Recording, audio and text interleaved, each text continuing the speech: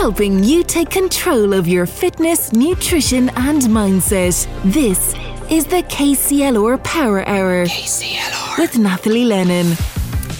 Hello everybody and welcome back. You are listening to the Power Hour on KCLR. This is Nathalie Lennon with you until 7pm, chatting through all things fitness, nutrition, mindset and well-being. I hope you've all been enjoying the beautiful, long, bright evenings since we last spoke. I feel like everyone's mood is improving alongside the weather. It's fantastic.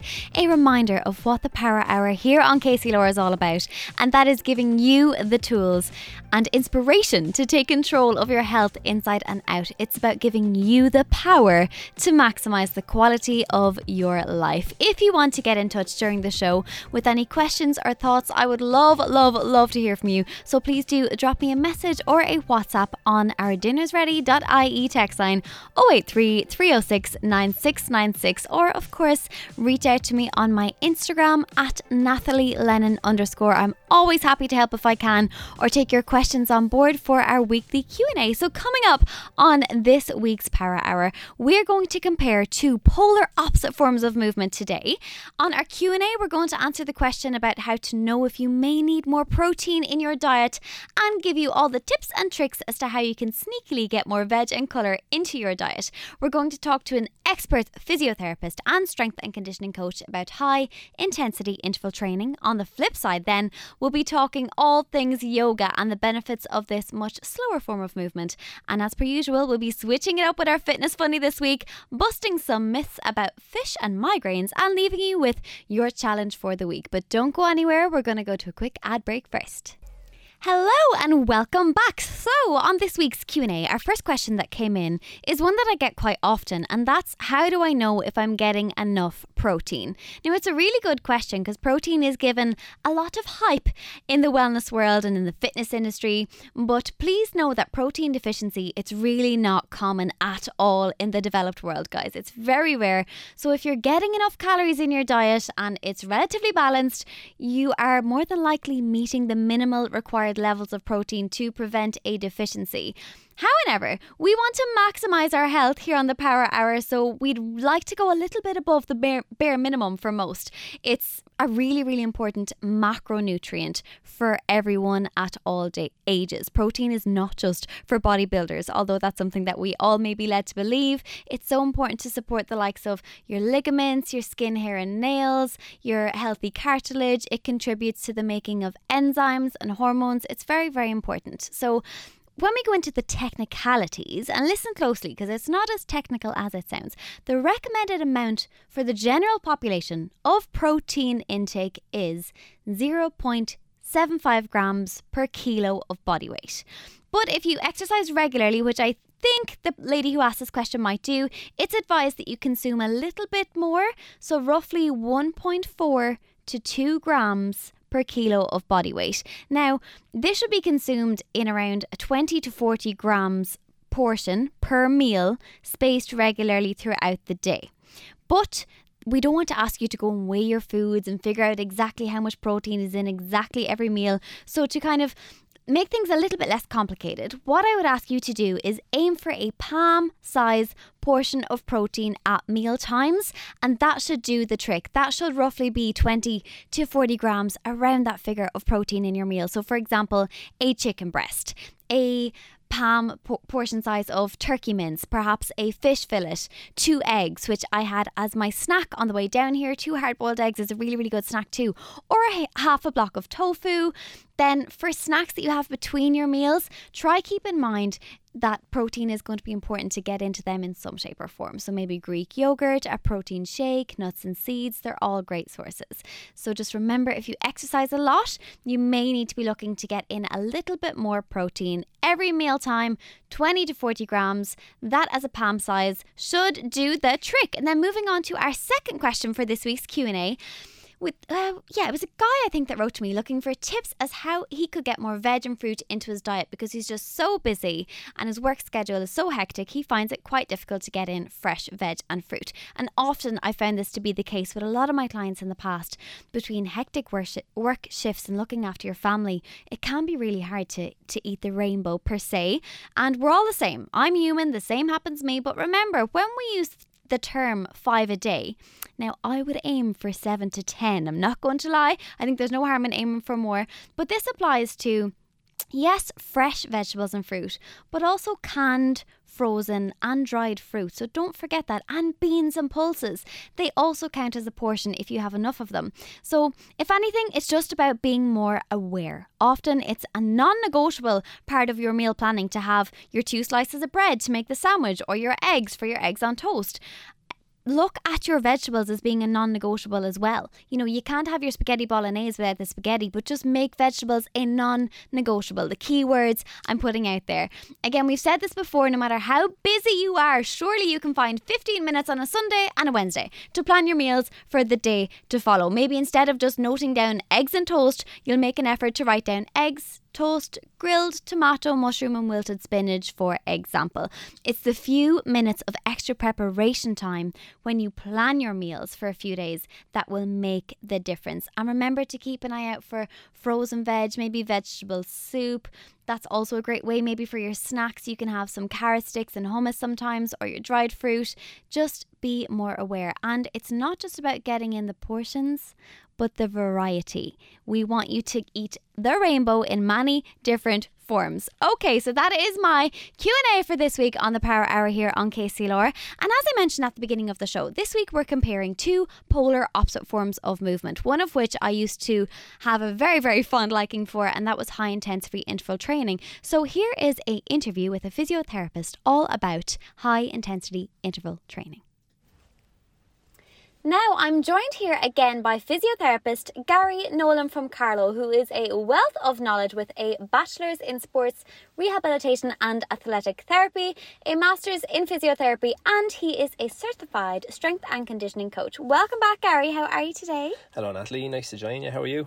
I'm good. I'm thrilled to have you back on the show. So on today's Power Hour, we want to dive into high intensity interval training, otherwise known as HIIT, with you. So as a personal trainer, I know a good deal about this type of training. It used to be my favourite form, as I know you know, because you coach me quite often. Coach you out in some cases. Yes, you do. I was addicted to HIIT training. So can you explain it to us, Gary, and maybe the differing physiological effects of training HIIT compared to like low intensity steady state? Well, I suppose the primary difference is like one form is more intense than the other. In terms of like physiologically then, so slow steady state exercise, we kind of call it aerobic state exercise, which means with oxygen. So we use oxygen to supply the main energy source for that type of exercise, and we burn loads of different types of fuel because of that then. But I suppose when we move into the physiological effect of HIIT, we move more so towards like the anaerobic energy system, where we don't burn any oxygen, we burn all byproducts like glycogen, which then turns into like lactic acid, and that's why it feels like, you know, it burns. That's where we get the burn from. But there are the primary differences is, so one is harder, probably feels harder, whereas one feels a lot easier and is more applicable. We can do it for longer periods of time as well. Brilliant. So saying that HIIT kind of burns different fuels in the body, it forms lactic acid. What other benefits are there then to that, rather than just burning oxygen if you're doing a lower intensity form of exercise for a longer period of time? Yeah, well, I suppose lower intensity exercise probably takes a lot longer to get the same sort of physiological demand. So we can get probably a lot fitter. People can get fitter from doing HIIT. Suppose HIIT might suit some people who are like for HIIT, if you get me. So not everyone is for HIIT. Slow steady state suits some people to get fitter, and HIIT suits others. But HIIT is a lot harder, and then I suppose the byproduct of that, we get a higher heart rate, we get increased demand for oxygen, and then we get fitter quicker. Yeah. So when it comes to HIIT training, I think, do you know, everyone always thinks you have to sweat really hard to have a good workout. And that's where it is really important to say here that it's not always the case. Like low intensity, longer, steady state sessions have so many benefits too, and they're less stress on the body. Because the one thing with high intensity interval training is it is a form of stress to the body. And I know we said this on the show before, but whether it's a form of stress just from doing high intensity exercise, or it's you being stressed because you're running away from a bear, your body doesn't know the difference. That's where I think it's important we let the listeners know you shouldn't do HIIT all day, every day, No. or every single day, one to the next, because it is more stressful. No, Yeah. and that's probably takes in like the idea of longevity. So what's better long term? So probably slow steady state is a thing we can do long term, which means walking, slow cycles, slow jogs, all that kind of thing, where your heart rate is low, probably down below like 60% of your max, in around there somewhere. And then if we push into HIIT, so I suppose the thing with HIIT is that it's harder, it places more demands, stressors on the body, but it also gives that endorphin rush, so it's pretty addictive. Yes. So it's important to remember, although it feels really good all the time, that it might not be the best thing for you all the time. And this is where, you know, I've spoken on the Power Hour before about my addiction to training years ago, and that was exactly why I got addicted to that endorphin hit. Yeah. But it's really important that we realise what is actually good for our body and not just what feels good sometimes. Absolutely. When it comes to the metabolic rate after training at high intensity. And when we say high intensity, also, if you're going to do high intensity training, I think there's probably a lot of people out there thinking they're doing high intensity intervals, because what we do is, you know, you might do a 30-second period of an exercise and a 30-second rest period, and you do this for maybe 10 to 30 minutes max for a HIIT session. Yeah. Your heart rate does need to go above a certain level. Yeah. Would you say above 70%? Probably 70-80% and upwards. Of I your would say. max, Of yeah. your max, yeah. So for anyone using wearables, just so you know, it will probably tell you when you're in a high zone. Yeah. But like your max heart rate is 220 minus your age. Is that correct? Yeah, roughly, yeah. Yeah, Well, it's not an just- exact science, but that's the best way for somebody at home to kind of calculate it for themselves, yeah. Perfect. Okay. And then when you're doing HIIT training, so it's said that if you manage to push your heart rate up this high and you do it properly, your metabolic rate stays higher in the period after the session when you've finished. Yeah. So there's this afterburn effect where you're presumably burning more calories in the period after a HIIT session in comparison to a low intensity session. Just how effective is this afterburn effect? Well, it can be effective. It's really effective. I suppose people probably think that if they're doing a HIIT exercise class or on their own, for instance, that they think, 10, 15 minutes, but that's not long enough. But the thing is, it can be, because you drive your heart rate to a certain zone, then we get that afterburn, as you call it. So it's an elevated post-oxygen consumption. So where our body demands oxygen, demands all these nutrient things to recover afterwards, which then places a demand on our metabolic system then, which further burns calories. Okay. So, you know, you don't, I suppose that's what you're getting at, and what I'm getting at is, like, you don't need to do it for an extended period of time. Like, short bursts of HIIT will work, because we do get that elevated post-oxygen consumption as well. Yeah, and this is why it sounds so appealing to everyone, because we're like, well, it's a shorter period of time I have to train, 15 minutes, and I get more bang for my buck pretty much, instead of doing 45 minutes of a walk. But we do need to remember it's important to have all types of movement in your routine. So when it comes to HIIT training, Gary, is there specific exercises which you think are more beneficial to add to HIIT workouts? Like the bike, maybe all body weight? Should we be adding in extra resistance, maybe sprinting? What is your favourite way to piece together a HIIT workout? Well, I suppose it's very dependent on the person and level of ability as well. So you don't have to put certain things in a HIIT class, because you see all these influences now from social media and everything. People are designing HIIT classes and really, Those really fit influencers, people huh? Yeah, people, huh? You got to get rid of those, eh? I know. But you know, you see all these people, like really, really fit people doing HIIT classes. Yeah. And then we try and replicate that at home. But you might not be suitable for jumping, high level plyometrics, consistent plyometrics. So it might suit you better to do maybe a bike in your session, or throw in a rower or a ski erg if you're in a gym, one of these types of pieces of equipment. And it might suit you to go body weight, so squatting, lunging, all them kind of things. Or sometimes people might need weight, you might need to add weight. So it's very dependent on the person. Yeah. But I suppose if you find someone like a good trainer or a good gym instructor to help you kind of piece together one, it's probably a good place to start. Yeah, that's always the key, and it's what we always keep coming back to here on the Power Hour, that if you're doing something new, getting that professional advice is key. Because when I started off doing exercise in general, I was fine to do plyometrics, all the jumps, all the burpees, but the injuries that I've come across since along my journey, now I'm not. So I've had to alter that, thanks to your expert guidance. Well, I don't know about that. I would. Would you say that it's possible to build muscle doing HIIT training? Because that's obviously a goal for a lot of girls and guys out there at the minute. But it is such a short period of time. Would you say that it is doable? It's doable to an extent. It's probably not the most ideal form of exercise for muscle building. Okay. Like in terms of muscle maintenance and body composition, it's really, really good. Yeah. But I suppose it's not the most ideal for building muscle, even though like any form of exercise, good exercise under resistance will build a certain level of muscle. Yeah, so it can happen. It may happen, but it's more so ideal for improving maybe cardiovascular fitness and muscle retention, you'd say. Yeah, exactly, yeah. Okay. Yeah. And then, so like you were saying, HIIT is known for its ability to improve oxygen consumption. This is like one of the main benefits that you read if you Google what high intensity interval training is good for. And improving oxygen consumption. So this basically translates to our muscles' ability to use oxygen. Yeah.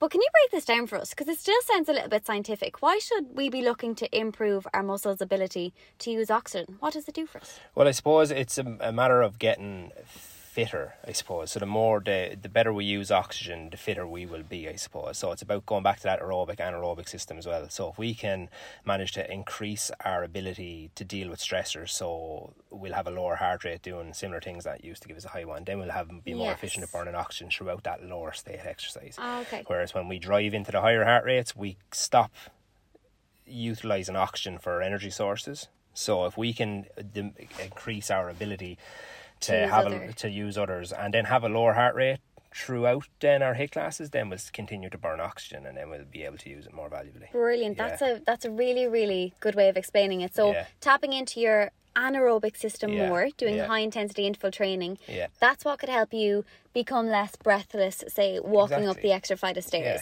Whereas if you're constantly exercising, just doing low intensity walks, that stairs is never going to get any easier. We're constantly going to be doing that aerobic slow steady state exercise, and that will help as well. You know, that is very, very good for helping utilise oxygen as a main primary source. But if we can manage to drive our heart rate a little bit higher and then increase demand for other fuel sources as well and get good in that burny zone, that area where we feel that like lactic building on the muscles, that endorphin, our heart rate increases, all those kind of things, the breathing gets heavier, then that gets easier over time, and then we manage to be able to burn oxygen for longer periods of time through other exercise. Brilliant. Yeah, that's a really, really good way of explaining it. Thank you.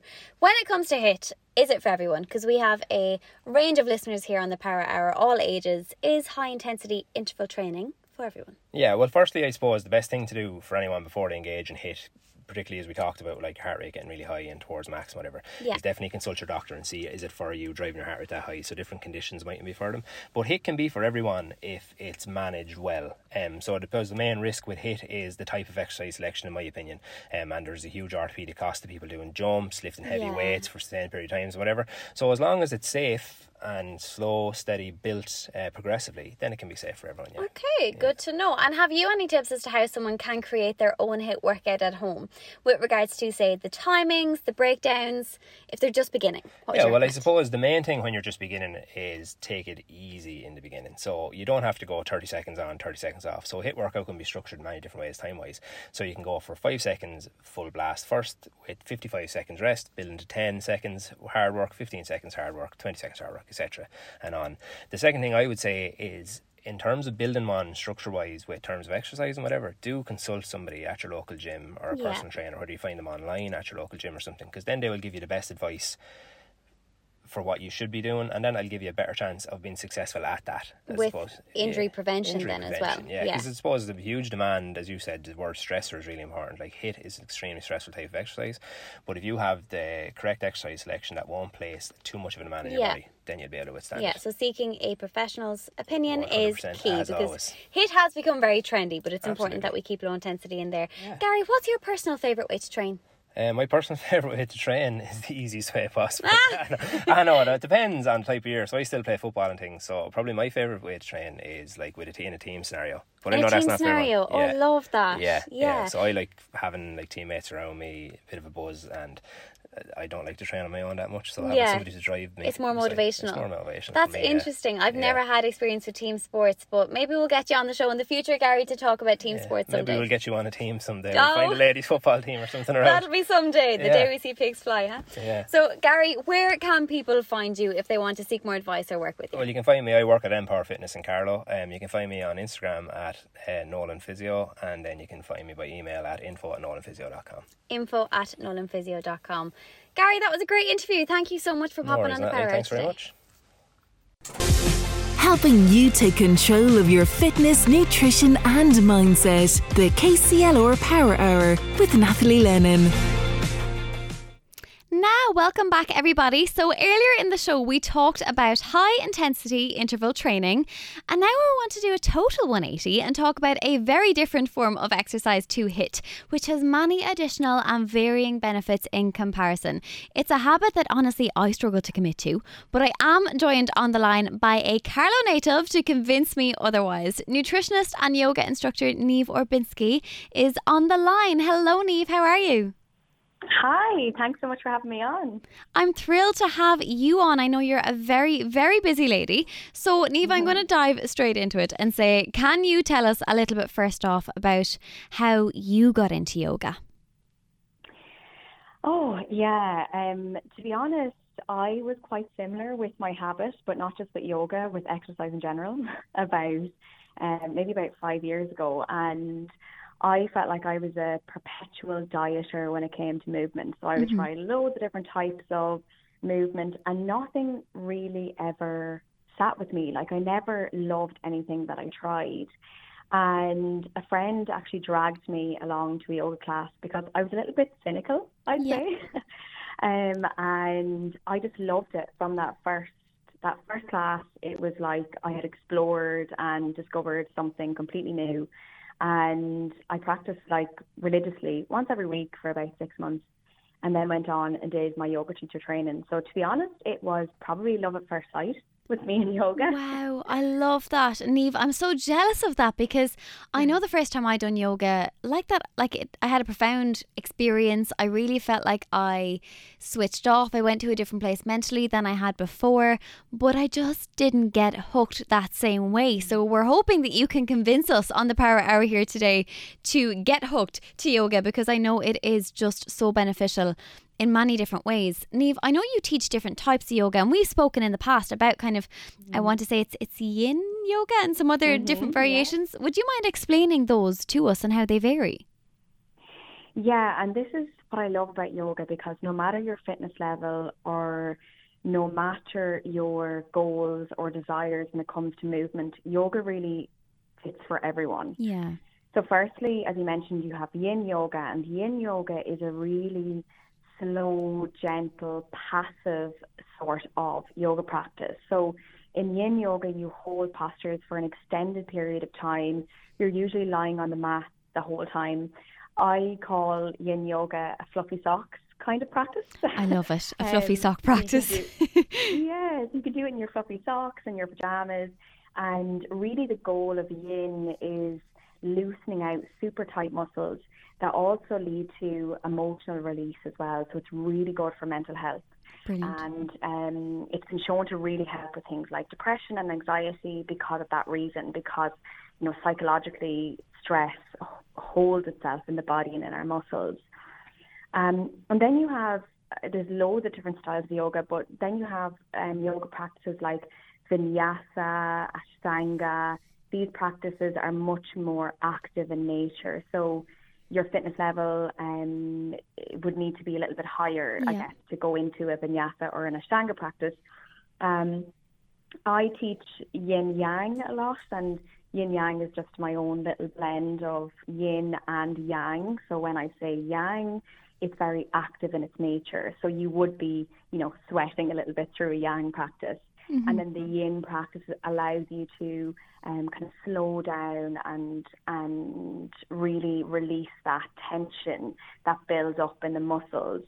So, you know, there's also a style of hatha called hatha yoga, which if someone is getting into yoga for the very first time and they want to do something quite active, but they don't want to do something that will terrify them, hatha is a really good place to start. Hatha, okay.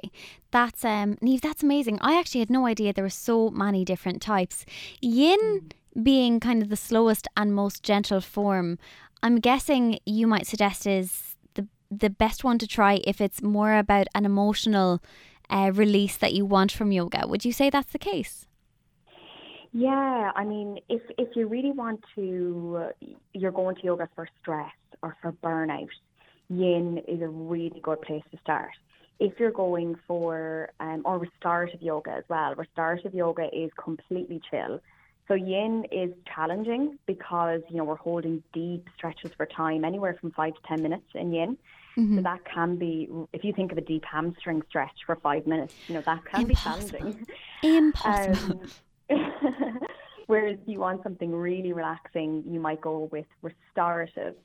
Whereas if you want something active, I would go with Hatha, Vinyasa, probably Hatha and Vinyasa or Yang practices. Whenever you see Yang anywhere in the title, it's a good place to start. I think it's great that as a yoga instructor yourself, Niamh, you combine the two, because personally I'm always go, go, go. My brain is always racing. That for me to hold a pose for 5 minutes just sounds alien. I don't think my brain or body could do it. But the fact that you can combine the more active styles and the slower one together, I definitely need to get back to another one of your classes, because it's been years since I've done one. So would you say your favourite type of yoga is yin yang, I guess? Oh, that's a hard question. Really, it's probably a mix up between yin yang and pure yin. And I like to do a mix of both. So I find that they give me different things. So when it comes to what they give you, sorry, Niamh, to go over you, but would you mind maybe going into, say, the top 4 to 5 benefits that yoga provides you with, or would provide everyone with? Yeah, so first off, I would say strength. Strength, number okay. one. It gives you really good strength in kind of the big muscles in the body. Really good core strength, really good lower body strength, really good upper body strength. Really, it's a full body practice when you're looking at yang practices or active practices.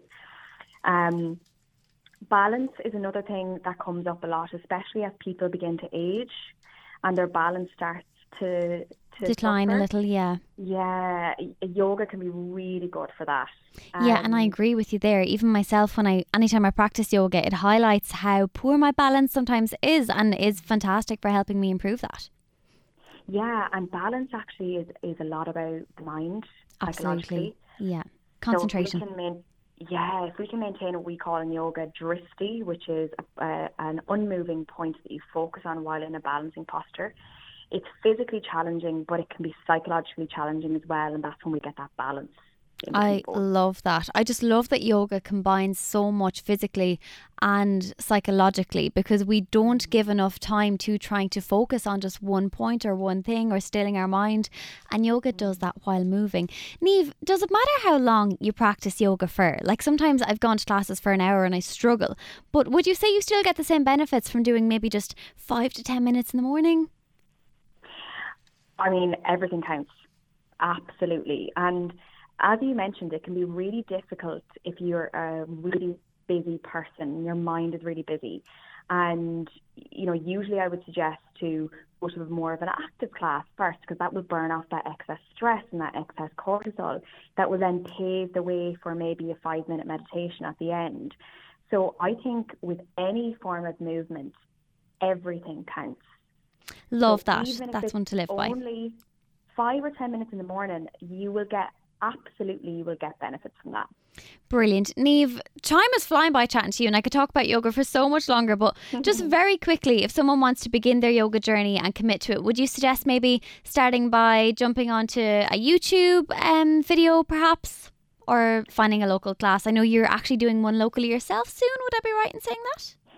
Yeah, so I think it really depends on what you feel comfortable with. If somebody is really nervous, Yoga with Adriene is an amazing person to start with on YouTube. Yoga with Adriene.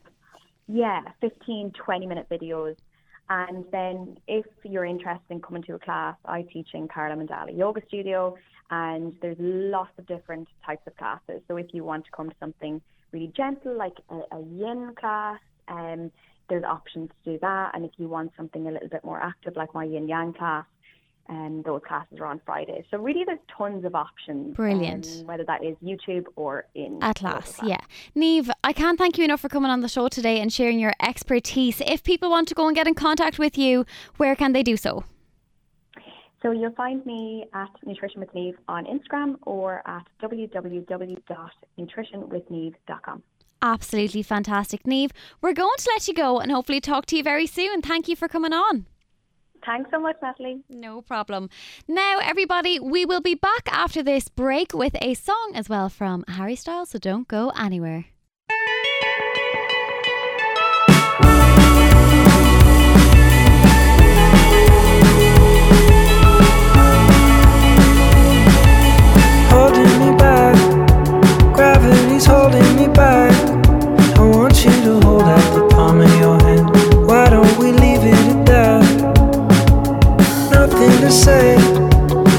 everything gets in the way. Seems you cannot be replaced, and I'm the one who'll stay. Oh, in this world, it's just us. You know it's not the same as it was.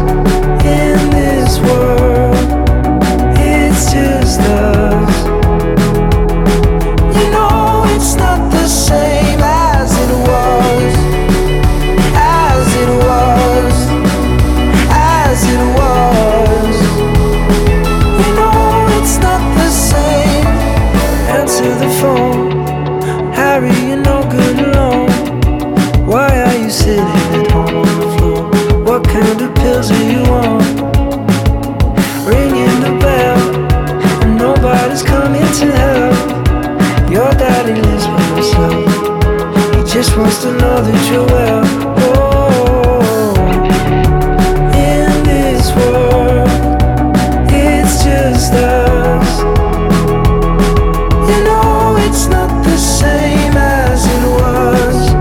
In this world, it's just us. You know it's not the same as it was. As it was. As it was. You know it's not the same. Go home, get headlines, feed internet. I don't wanna talk about the way that it was. Leave America, 2 kids follow her. I don't wanna talk about us doing it first.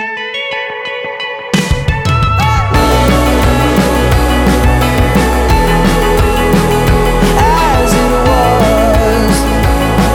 You know it's not the same as it was. As it was. As it was.